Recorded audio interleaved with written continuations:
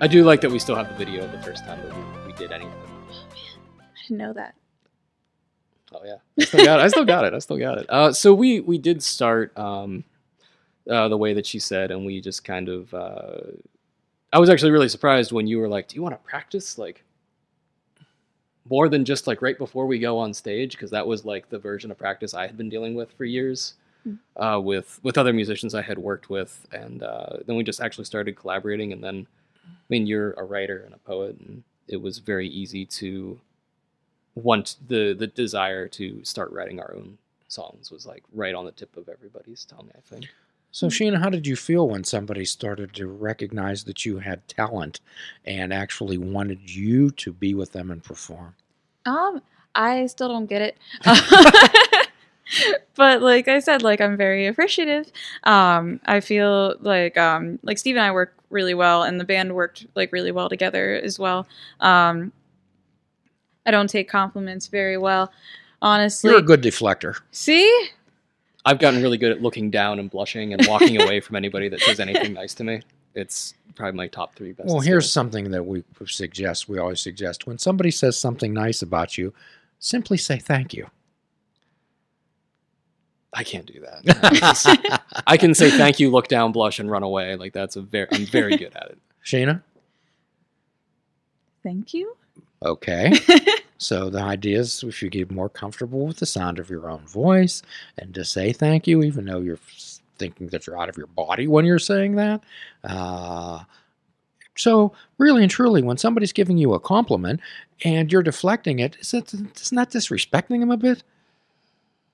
Sometimes I think that it does. I was at an open stage about a week ago, and I put my head down and ran away as I do. But I did notice like people were like, "Hey, it was a good set. It was a good set," and I was like, I really just want to run away and like have nobody see me until I've had a chance to like breathe, and then I start thinking like, "Oh yeah, that was probably really rude when that person said you did great," and I just ran the other direction.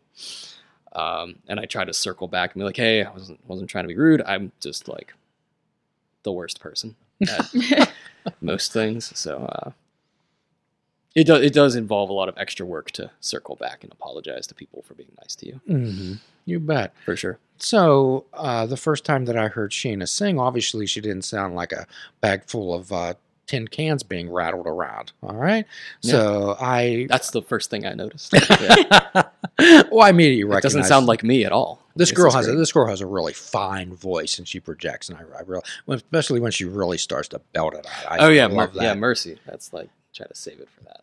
Yeah. That's so good. That's really excellent. So, and I've heard your playing before. I've heard your guitar playing, and you two mesh quite nicely.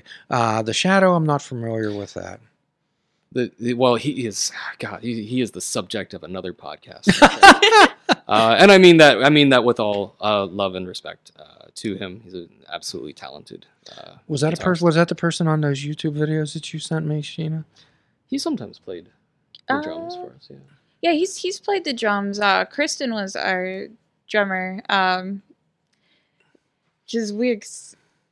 Yeah. Yeah, that's good. Also like. Yeah, no, they're like our band had like a very like fun story. It just kind of just happened, and then gradually just kept happening. Like his roommate Kristen was just. We were having practice, and she saw Shadow's drum box and was like, "This is pretty cool." And she turned out to have like a natural sense of rhythm. And then like a couple of weeks later, she had her own drum box, and then like a couple of weeks later, she was in the band. And like that was like a really cool progression. And we were very good therapy for her. She was going through a rough time at that time, and she was just kind of living in her room, and we kind of got her out. It was really cool. It was really nice to see her be happy. Yeah. Doing something outside. That was a really cool time. So what we like to do is we like to talk about people who, by their own actions, assist others. Mm-hmm. And can you recognize that you did okay? I did okay. Okay. I did okay. Is that all right? Can we just say okay? We can say okay. Yeah, I will stay here and not run away. Okay. We'll have to send her a post-band survey. Yeah. Is your life better for having done this? Like having gotten drunk with us? So where are you two at right now with the music? Well, I know that we did dissolve the Shadow Puppets, but I haven't thought of a new name yet for just us. Are we going with Kitty Loaf? I like Kitty Loaf. I think, yeah, Kitty Loaf is where we are now. It's just the two of us for the time being. Do you have anything coming up? Well, you have this podcast we're going to be on. Okay. We're going to do a couple songs for Well, that. then you'll hit the top of that right after that. Yeah, for sure. Wait, No, for it? I think that we're both kind of in a place. I do my own kind of Spanish guitar, sort of flamenco style. I like to pretend that I can. Anyway. Okay. I know there's at least the guy who taught me is very good, and when I stand next to him, I'm like, I don't think I know how to play this instrument at all. But I know I'm just kind of doing that stuff a little bit here on the side, and I've got like my own, my physical therapy, my job and stuff for the time being. And I know you're busy right now, so I don't think we're actively musicking. We're not so much. actively musicking. Well, like I only want to do it when one, we're both available, and two, it's fun for both of us. That was a big contention towards the end of the band. It was just infinitely impossible to get 4 people in the same room together, especially like you were coming from Brookline and then Millvale, and then our drummer moved out and she moved to Beaver County and then got a dog, and it just was all Life she wrote for continues that. to Yeah, happen, life Steve. keeps going on. Life continues to happen, and life is like a ocean with many currents in it, and at times we intersect and we travel together, and then we travel apart. I'm sure that there's many people in your life, Sheena and Steve, that you have no animosity toward, you have no ill feelings toward, but the currents just aren't flowing together anymore. So the whole idea is when those currents are together to make things happen. And it sounds like in this particular time in both your life, your currents are flowing in the same direction and side by side, and you're making something happen. Yeah, I think once we have the goal is, once we are, as you said, if it's fun, if we've got the time and we don't have to struggle against the current of life, then yeah, absolutely. And today was a really good day for that, I think. Yeah. So no, I think I hopefully speak for both of us. I do want to do more music stuff, and I found actually a very cringeworthy box full of half-written lyrics a week or two ago. Cringeworthy. Cringe. Oh, just really stuff that I wrote when I was probably 25, and I was much less articulate. Maybe, perhaps someday, if you two could put down the club that you're beating yourself with, it might be a good idea. You look like a compassionate guy, and I know Sheena is. So if you really don't care about yourself, have some compassion for the club. Can you do that? Have some compassion for the club. Put it down every now and then. Give it a little bit of a rest. Let it heal. My club is bespoke. It's very unique. So before we move into the performance aspect of this, which I certainly hope everyone's looking forward to, I'm just fascinated by this Miss McCross versus Batman. Oh, yes. That is my book. Oh, man. Miss McCross versus Batman is a chapbook. Chapbook is a small, often hand-bound book, usually a limited print run. Some people self-publish their own chapbooks. I have a big collection of chapbooks from writers all across the city, and it usually marks a moment in your life when you had a lot of feelings, and they all had the same theme basically, and you put them all in one thing. And Miss McCross versus Batman was one of those things. I submitted it to a small press in New York called the Cringeworthy Poets Collective, actually. Some stuff for them. Steve belonged to that organization? Soon. It's a really really cool press, and I submitted to them in last April, and then last June I got an email, and it was an acceptance, and I just kind of looked at it, and I just walked away, and I went back over, and I called my boyfriend over, and I was like, can you read this? Because I don't think this is real. And then 2 months later, I had the book release, which was really fun, and I think you opened, didn't you? Yeah, I played there, like I said, the flamenco kind of stuff that I like to do. Yeah. It went over pretty well. Yeah. I liked it a lot. We had our book release at the Garfield Art House. Liz Victory was an amazing host. Yes. And it was this really nice, just little affair of poets and musicians, just hanging out and sharing art. But yeah, no, Miss McCross is me, and Batman is literally Batman. He is So not. did you battle the Dark Knight? See, Or was it Batboy? from There's the really Weekly World only News. one reference to Batman in the whole thing. Mhm. And yeah, my large like introduction is just that I am Miss Macross, and I believe that I could beat Batman in a fair fight. Emphasis on fair. It has to be a fair fight. Like no billionaire weapons like Mhm. fight. Okay. Okay. And no, it's really honestly just not about Batman at all. Mhm. Okay. So could you share with us a little bit about what this struggle is?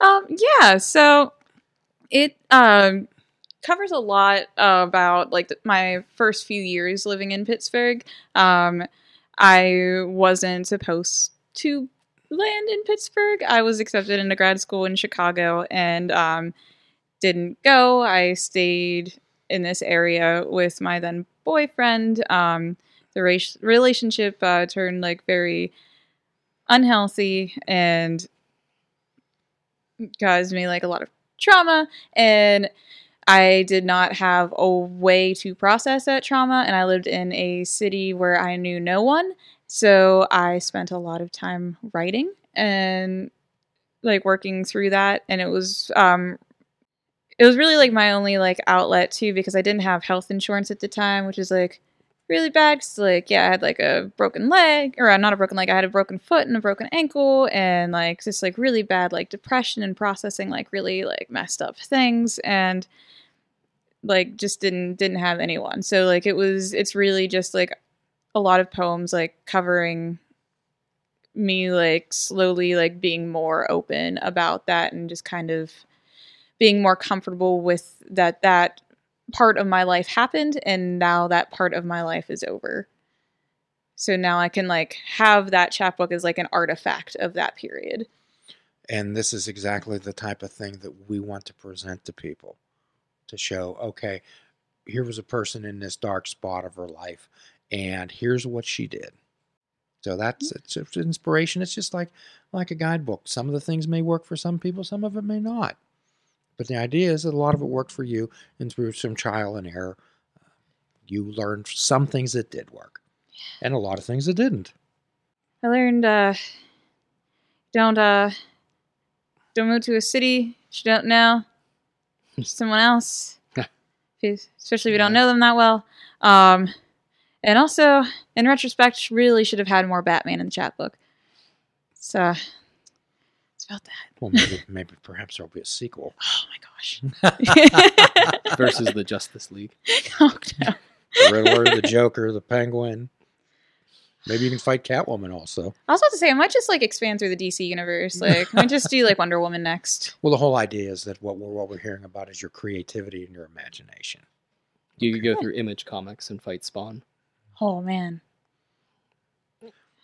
So what you're using is your own life experience to generate these type of things and put out there. Yeah, pretty much. So Actually, it's exactly. a wonderful thing. So remember, there's probably some young ladies, some young fellows out there that are reading these type of things and maybe gaining some experience from them and saying, hey, maybe I can do this too.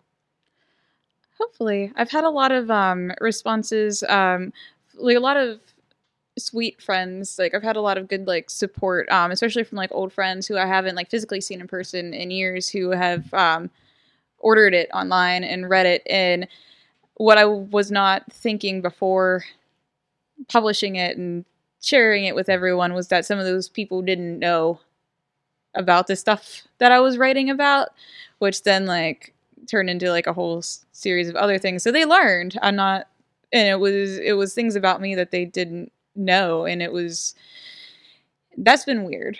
That's definitely been weird. So how far do you have to be backed into a corner before you admit that you're telling it? What type of pressure does somebody have to put on you? How many tons of slabs of concrete blocks do we have to put on you before you admit you're telling it? I think it would work better with less pressure. More weight. No. I am a witch. Oh no, that's hot. So this is when good shot back. this is when we talk about these I am statements. I'd love for you to say, I am telling it. I am a good writer. I do have a fine voice.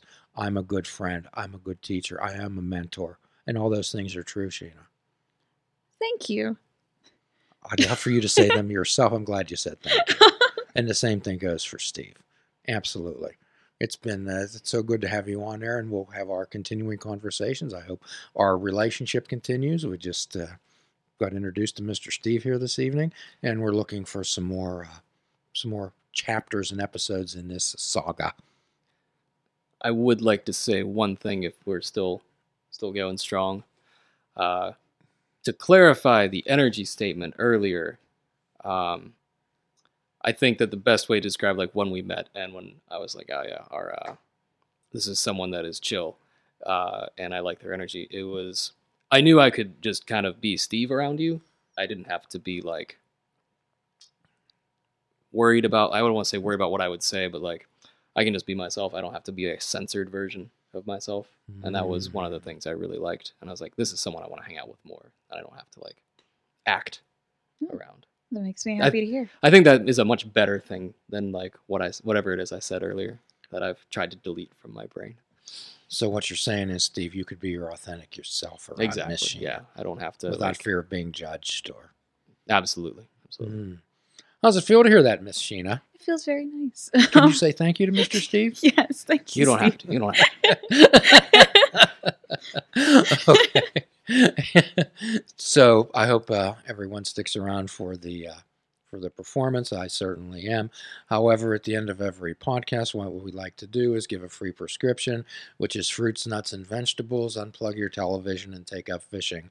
And for a truly mindful experience, we suggest that you fish without bait. Do your kindness to yourself, do a kindness for another. Forgive yourself, forgive another. Till all are free, none are free. Namaste.